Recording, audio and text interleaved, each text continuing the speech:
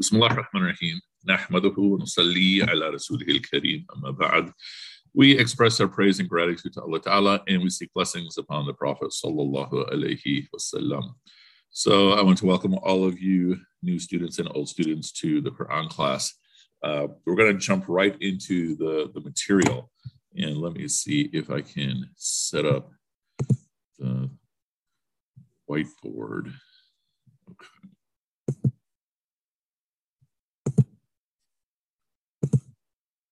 All right, so hopefully y'all can see the my note screen.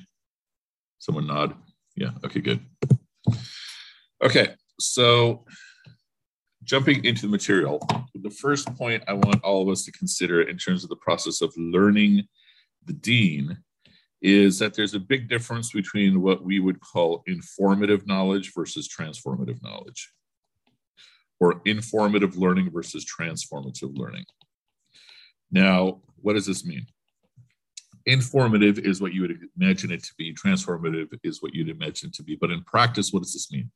Informative knowledge means that I read, I attend a lecture, and I'm taking in knowledge.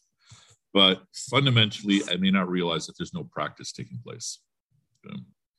Transformative knowledge is focused on taking a small, tiny bit of knowledge and then digesting it and implementing it. And then that will result steadily in change in my thinking, in change in my behavior. And so informative knowledge is more focused on quantity, and it's what we would essentially call consumption. You're basically just eating all this information. Transformative knowledge is focused more on the process of change. So it's not looking at what you're taking in, it's looking at what you're aspiring to do. And so with informative knowledge, let me just take every single lecture I can on Al-Fatiha, on Al-Baqarah, on the entire Quran. And then in theory, I've gotten enlightened. But if I'm not practicing anything, then a consequence of informative knowledge is that I become an inflated version of myself. Which means what? It means all my weaknesses become bigger, all my strengths become bigger. Whereas transformative knowledge is essentially become a reformed version of yourself. And we have two metaphors in the Quran on this issue. One is the donkey carrying books, and the other is the thoroughbred racehorse, the adiyat.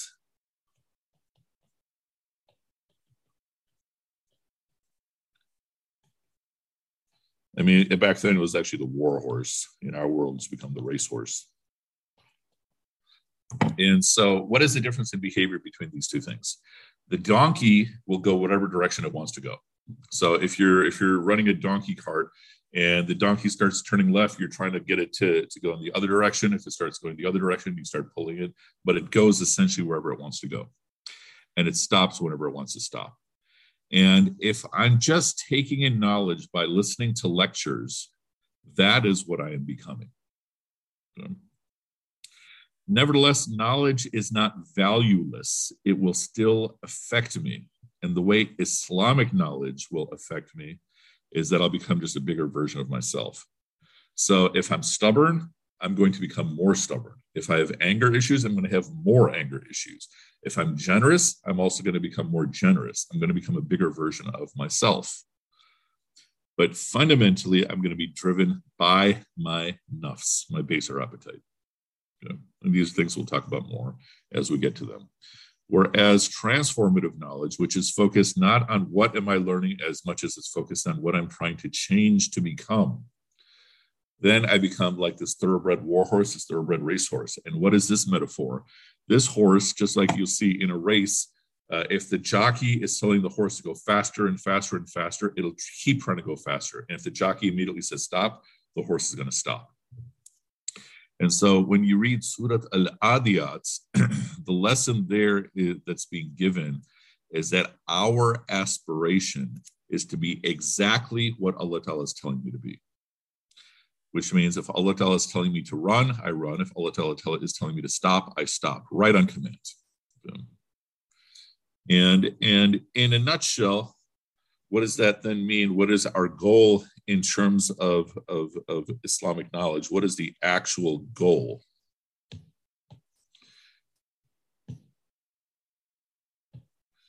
The goal of the acquisition of knowledge is essentially to perfect our service to Allah.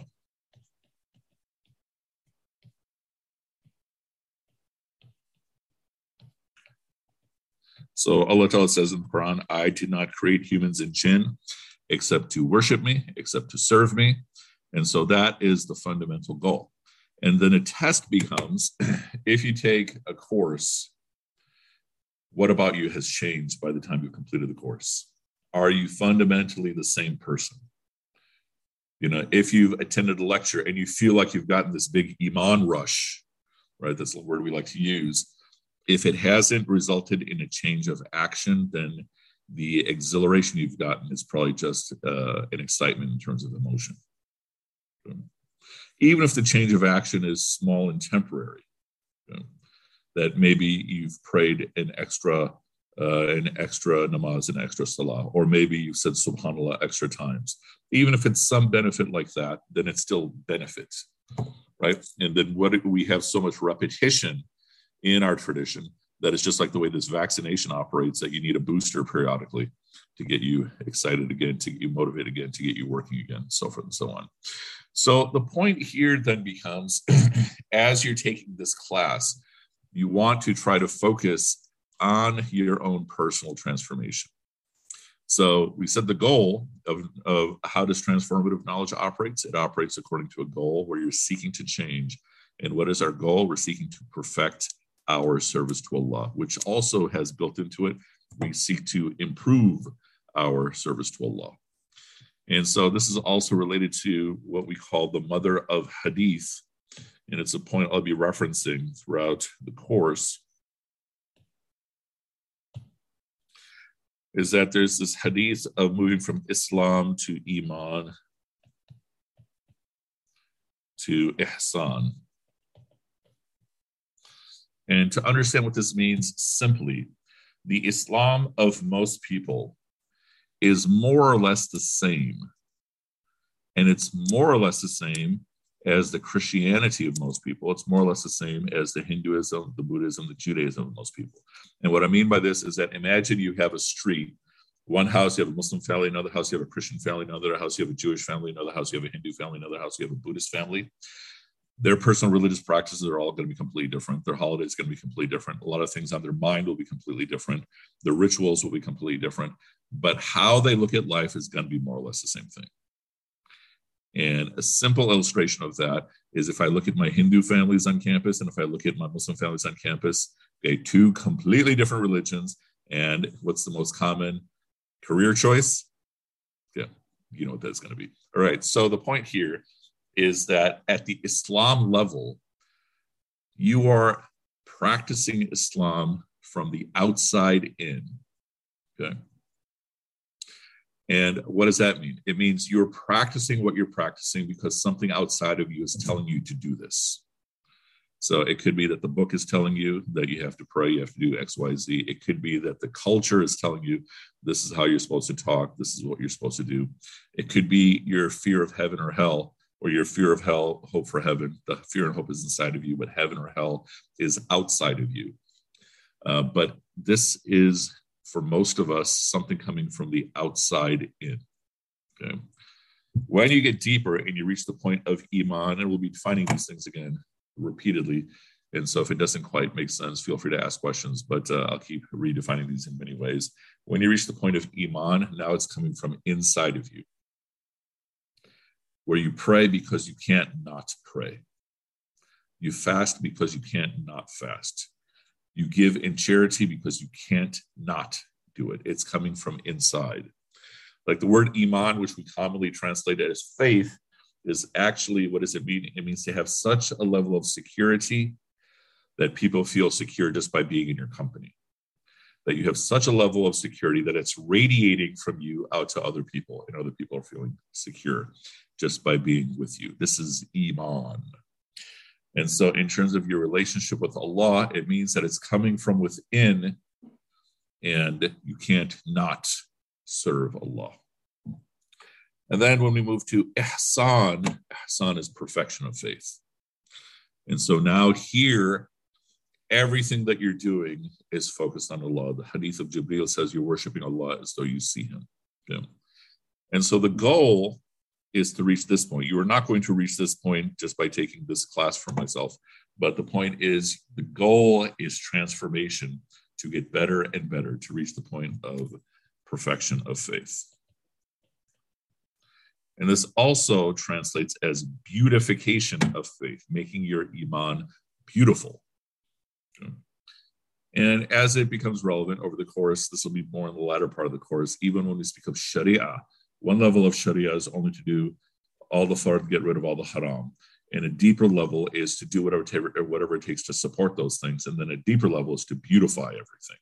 Okay. To ziyinat. And so the point is that the experience of your practice perfecting your Islam should translate as increased focus on Allah, but also increased beautification of how you live your life, how you speak your life, all of these things. But again, the key point to take from this first part is that the goal is transformative knowledge, where we just cover a small amount of material and digest it, reflect upon it, and then little by little, that leads to change. As opposed to consuming as many YouTube lectures as I can, making sure I get everything, waste of time completely. Okay. You might as well watch a bunch of fitness videos and not practice any fitness. It's exactly the same thing. Okay. I'm saying this as a person who's given literally, no exaggeration, about 10,000 lectures since 9/11. Okay. So having said that, getting into the text of the Quran itself, the goal for our classes in general is going to be 30 to 60 minutes, leaning more towards 30, but this first few classes are going to go closer to 60, just to make sure we get all the foundational material done. Okay, so again, some basic vocabulary. Obviously, you all know the word Quran. You probably know one of the meanings of the word. You may or may not know the second. Okay, it's the greatest recitation or the greatest gathering. Okay, small basic information. The greatest recitation, the greatest gathering. And so Quran has Qurra, like the word for Makkah is Qurra, al-Qurra. It's a gathering, it's a town. So the greatest gathering. And then just like the word Iqra, Qira'at, Quran also has that as its root, the greatest recitation. This you may already know, and it's probably no surprise, but the point I want you to digest is when you think about this, what are we also saying? That the author of the Quran is smarter than you are.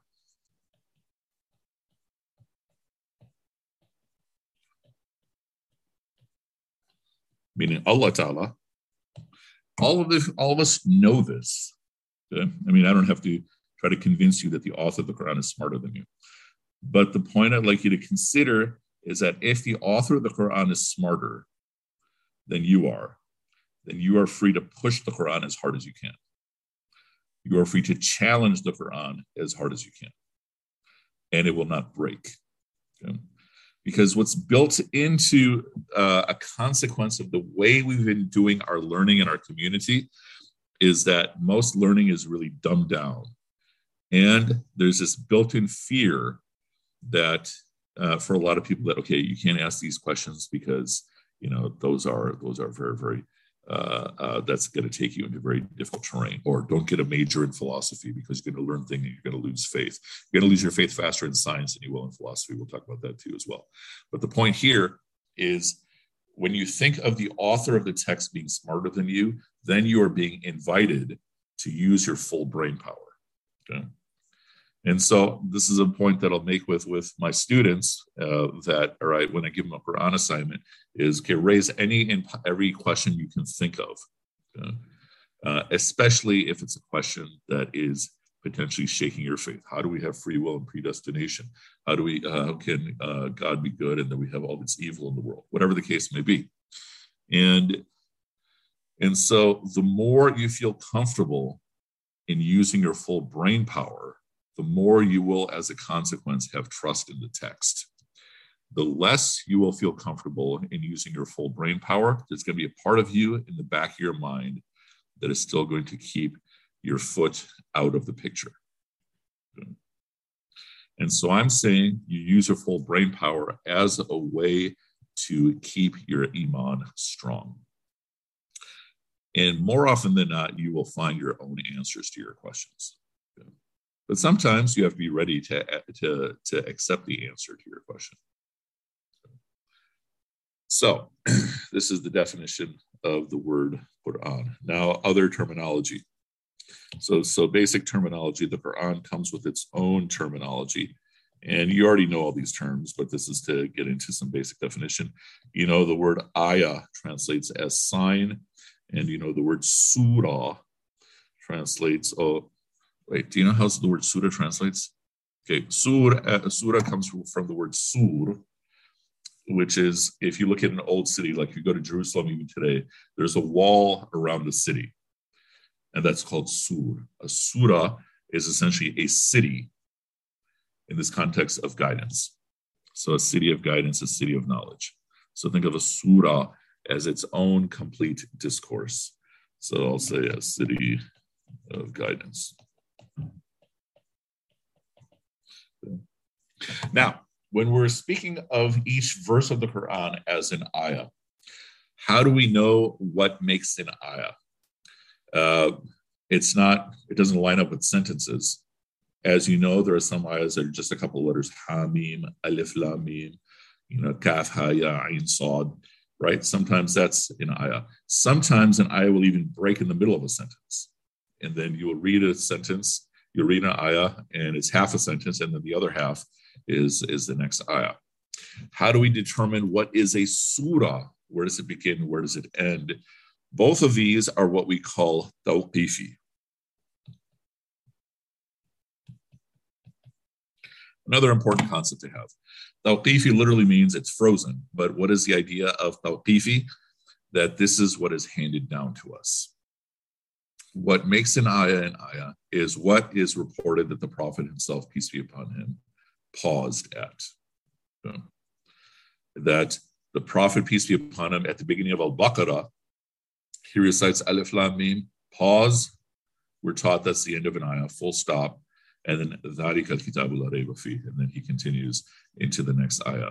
Yet the very next surah, Surah Ali Imran, Alif Lam Mim is just part of an ayah. Good. And this you can look up on your own. So what is it that makes something a sign? What is something that makes an ayah? What is it that makes something a surah? It's basically what the Prophet, peace be upon him, has done and dictated. There is no identifiable logic behind what makes an ayah, what makes something else not an ayah. It is handed down. And so thus a major part of our tradition is twofold. One, it's essentially mimicking the Prophet, peace be upon him. And all of you already know this. This is, I'm giving you ways to articulate it. But the other part is the lived tradition. How do you learn most of your deen? You do not learn most of your deen from books. You learn most of your deen from practice. So how do you learn how to pray?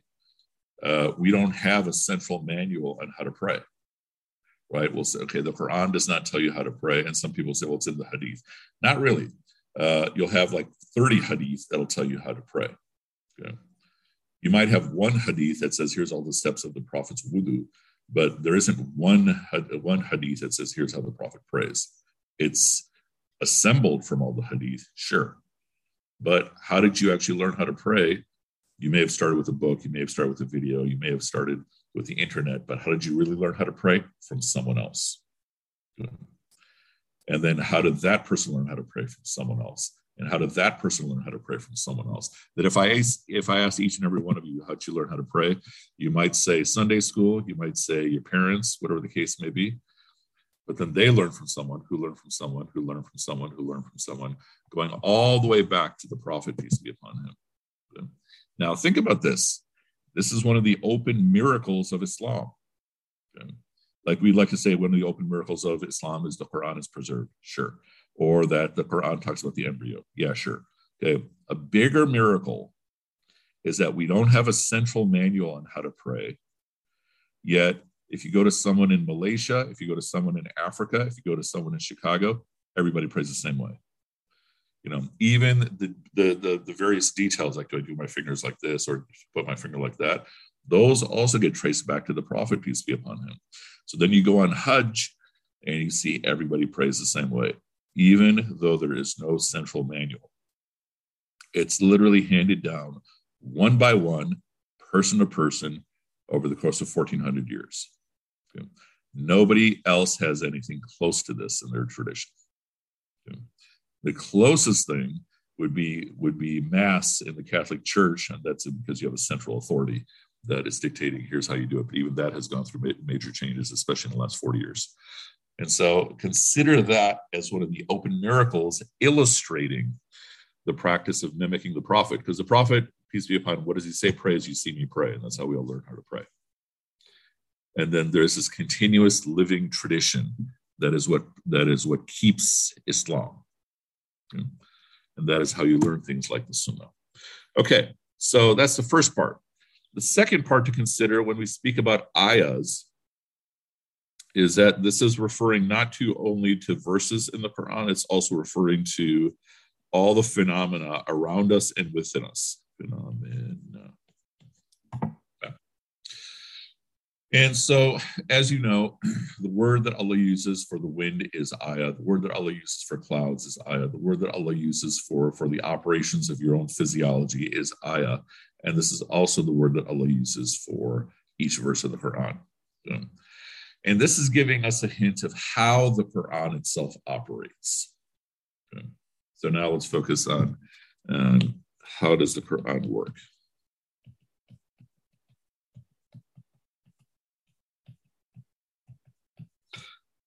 The easiest way to understand this is to think of all scriptures as something akin to a sci-fi novel or a sci-fi movie, sci-fi fantasy. Okay. So if we're talking about Harry Potter is saying, here's how the world works. You have the world of muggles, which go through all their usual life. They have no idea what's going on. But then in the unseen realm, you have magic and you have these forces of good and evil with these cataclysmic battles taking place. Good. Or if you speak of how does Star Wars say that the reality operates, right? You have this force that binds us and penetrates us and all that. Okay. Or think of anything else, whether we're talking about Dune or any other sci-fi fantasy story. They're telling you here's how reality actually operates. Okay. And that's how scripture operates. Scripture is saying, here's how reality operates.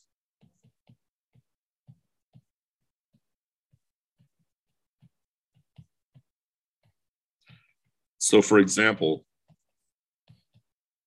how does Christianity operate? Christianity says we are in this world because of the sin of someone else.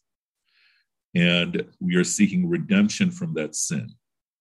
And then God sent a first set of generations of people who ultimately failed. So this is from Adam to Noah. Okay? And then God retries and then sets a new generation of people. And then finally, God himself gives redemption to the people by sacrificing his own son. And so you can find your redemption and thus by embracing what God has given you. Okay? And then you can have eternal life, right? And then how is Judaism saying that reality operates?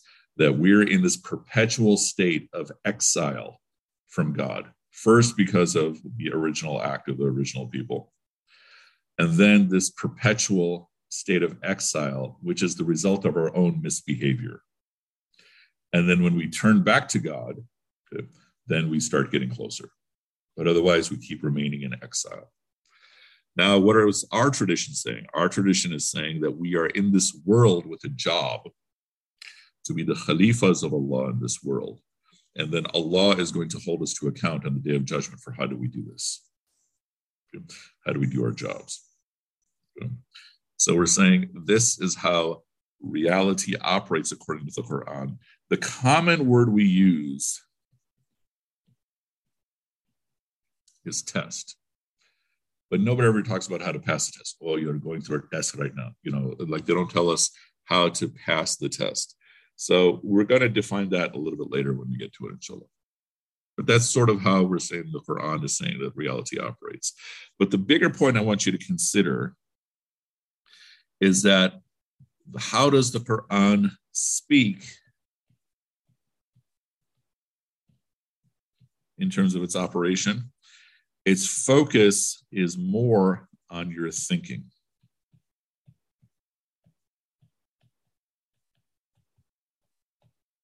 Like we'll often say, okay, the Quran is a rule book. It tells you, it's a guidebook. It tells you what you're supposed to do, not supposed to do. But out of 6,000 some ayahs, not even 500 are rules, meaning where Allah says, do this or don't do this. That's less than 10%. Closer to 5% is actual instructions. We're saying 95% of the Quran is not instructions. And a test for each and every one of you is to ask yourself, when we start through the story of the Prophet, peace be upon him, easy test, what's the first command he receives? Okay, all of you know the answer to this, Iqra, right? Read. But what about when we start with the Quran, the way it's laid out, starting from Al-Fatiha, then getting into Al-Baqarah, then Ali Imran? What's the first command? And some of you are probably thinking to your head, trying to go through the whole Quran to figure out what the first command is.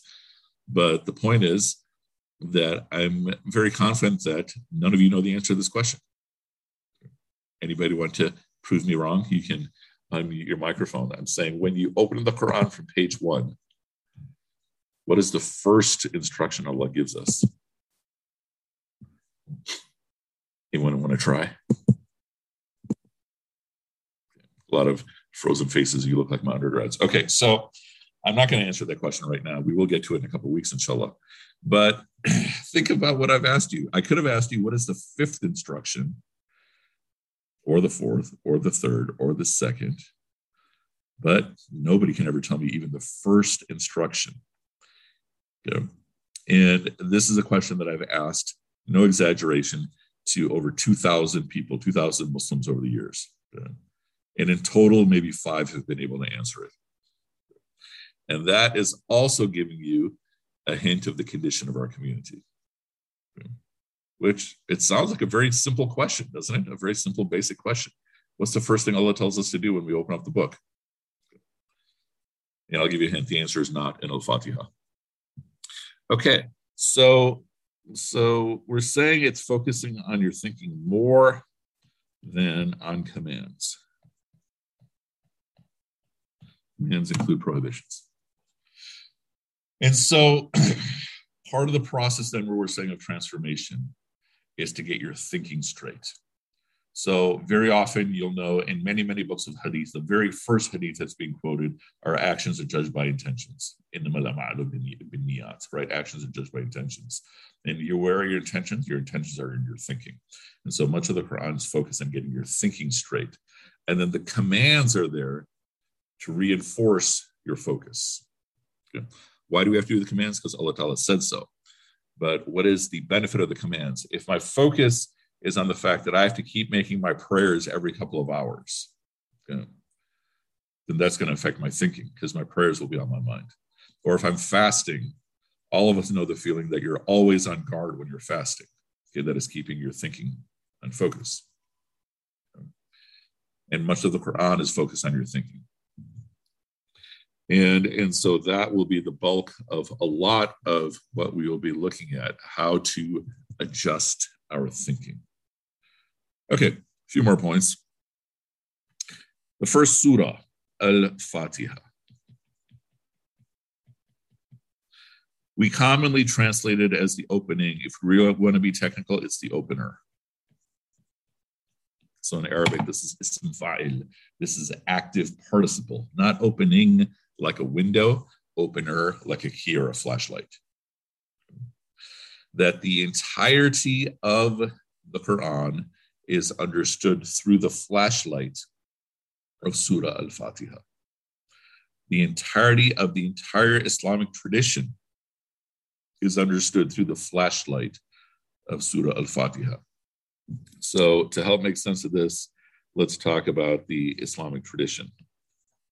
So the Islamic sciences, if you were to sum up all the major Islamic sciences, you can put them into three categories. 2, 3. The first would be what we would call the reference material.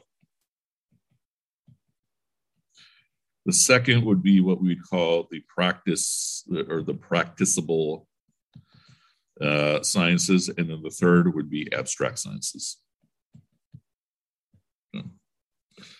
So the reference material is Arabic language,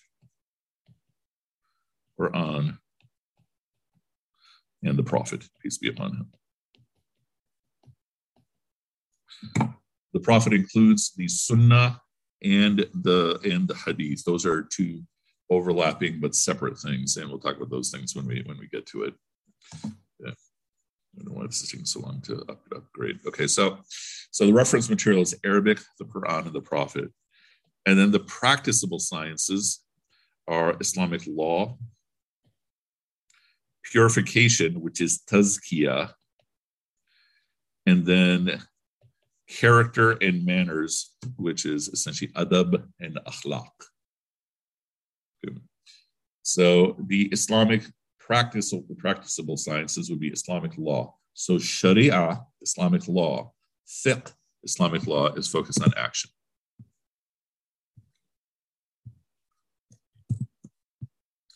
So if you think of what you would find in a book of fiqh, it's all action. Tazkiyah, which is purification, is focused on the condition of your heart.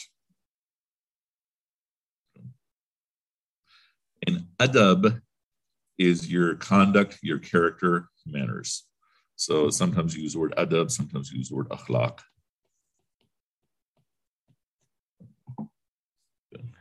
So these are the practicable Islamic sciences, meaning these are things that you do, even if all you're doing is thinking. And then abstract sciences will include history, theology, and philosophy.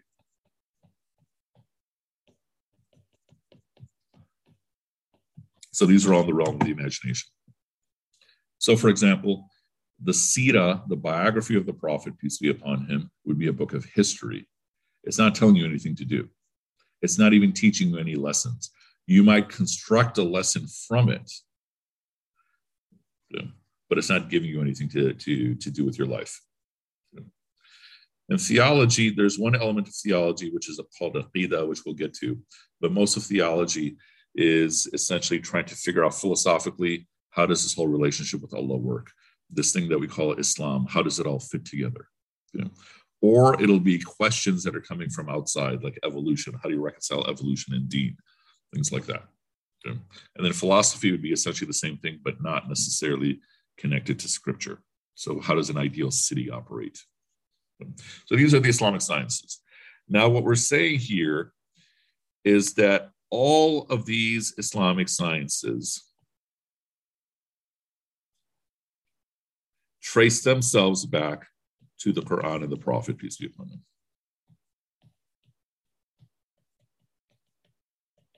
So, which I think makes sense for everybody.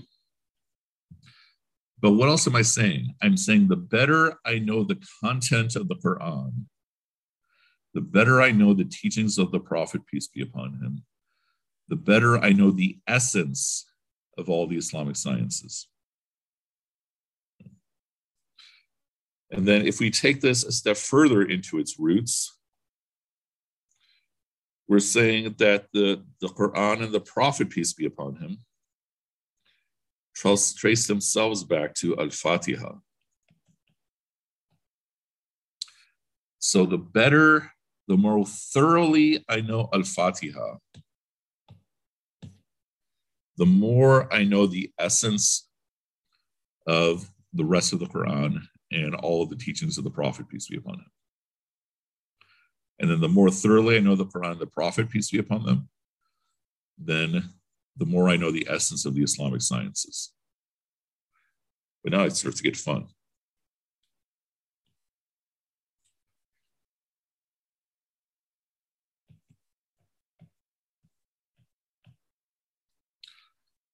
The more thoroughly I know Bismillah ar-Rahman ar-Rahim, so what we call the Basmala, Bismillah ar-Rahman ar-Rahim, the more thoroughly I know that, the more I know the essence of Al-Fatiha.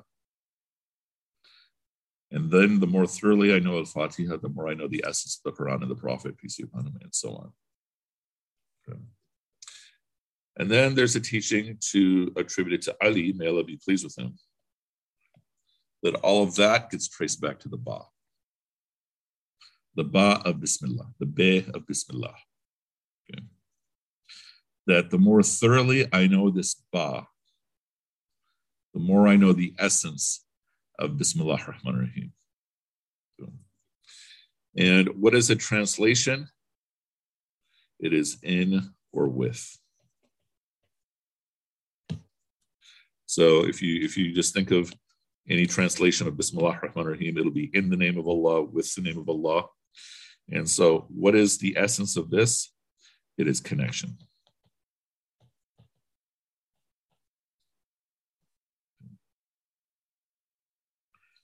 So we're saying one of the essences of all of Islam is connection. Okay. So examples. When you are praying, the word salah itself means connection. And with whom are you seeking connection? Obviously, you're seeking connection with Allah. And then how do we pray the way we pray? That's coming from the Prophet, peace be upon him. How do you know the prayer time? You're looking at where the sun is in the sky. You're connecting to nature, or you're looking at how long your shadow is, depending upon the prayer. The ideal prayer is prayer done in congregation, so you're connecting with others. And then also when you're lifting your hands in dua, you're speaking from your own heart to Allah. You're connecting to yourself. So Allah, the Prophet, peace be upon him, nature, the community, and yourself. The whole essence of salah is connection. Or if you think of all of the commands and all the prohibitions, all of the commands are designed to increase the strength of our relationship with Allah or with those whom Allah is telling us to have a connection with, like the Prophet, peace be upon him, like family, like our neighbors, so forth and so on. And then if you look at the prohibitions, the sins, any sin you can think of is straining or breaking a connection. If you share a secret with me and then I start telling everyone, I'm straining my relationship with you, right? If I'm lying to you, I'm straining my relationship with you. If I commit murder, obviously you're breaking a relationship. And so we're saying that the essence, one of the essences of all the essences of our whole tradition is connection. Someone just unmuted. Someone have a question? No. Okay. By all means, feel free to interrupt at any point with questions. Sounds like someone's breathing. Okay. So that is your fundamental lesson for today, is that the deen is all about connections. So an exercise, a voluntary exercise that you can do as homework. See if I can write it down here. Is identify your 25 strongest relationships.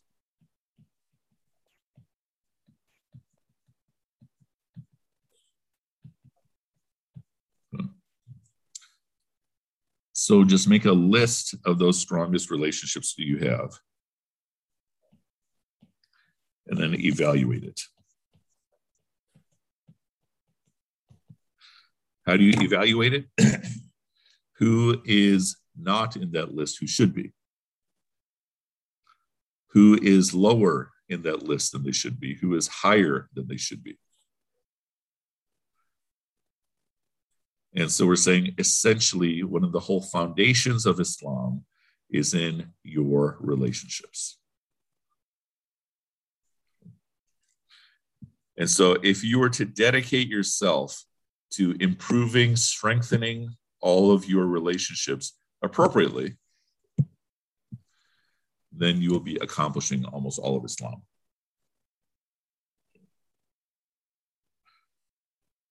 And so, having said that, any questions about anything?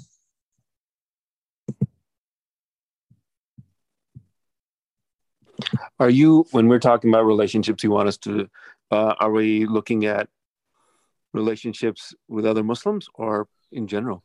All of your relationships. So they could be relationships with other Muslims. They could be relationships not necessarily with human beings. And so make a list of those. And part of the process of evaluating, which can help, is put them in ranking. Like here's level 1, here's level 2, here's level 3, so forth and so on.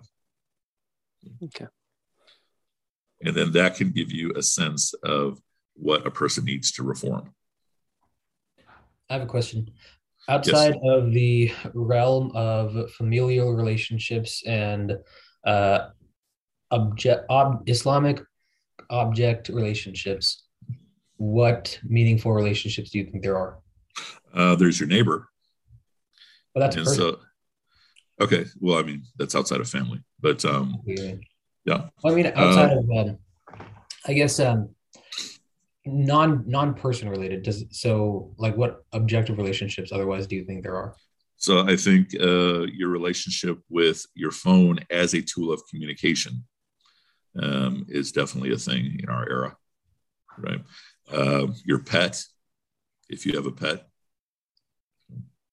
your relationship with the entire community, whether we're speaking of the Muslim community, whether we're speaking of your local area, those are also relationships.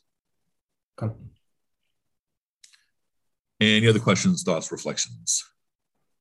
So does work count as relationship? If in your mind and heart it is, then yeah, absolutely. So you can leave work even after work? Yeah. Right. I mean, my work is pretty much 24/7. I literally have a meeting right after this. And so I think it can absolutely count. I'd say for work, define as precisely as you can what it is.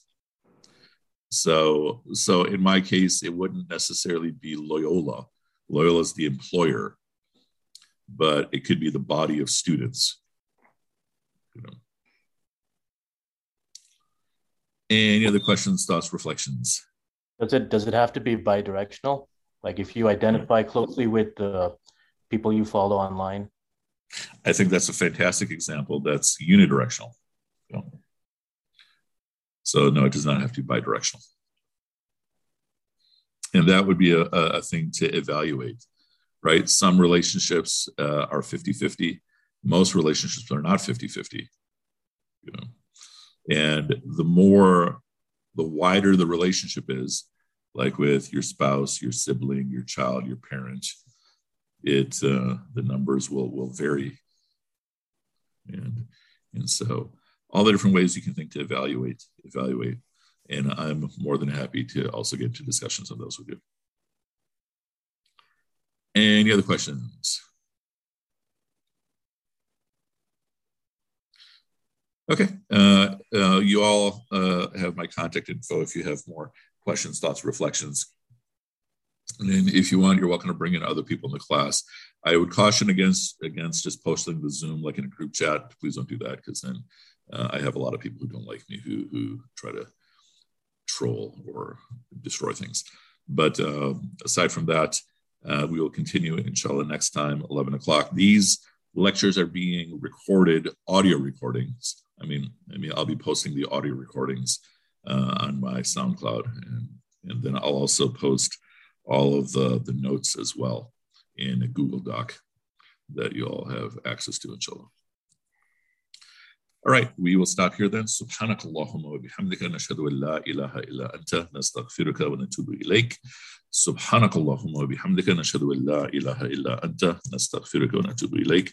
Subhanakallahumma, glory to you, O Allah, wa bihamdika, praise and gratitude are to you. Nashhadu an la ilaha illa anta, we bear witness there is no God but you. Nastaghfiruka, we seek your forgiveness. Wa natubu ilayk, and we turn to you. All right, may Allah bless you all, inshallah, and we'll see you soon. Wassalamu alaikum wa rahmatullahi wa barakatuh. Walaikum assalam.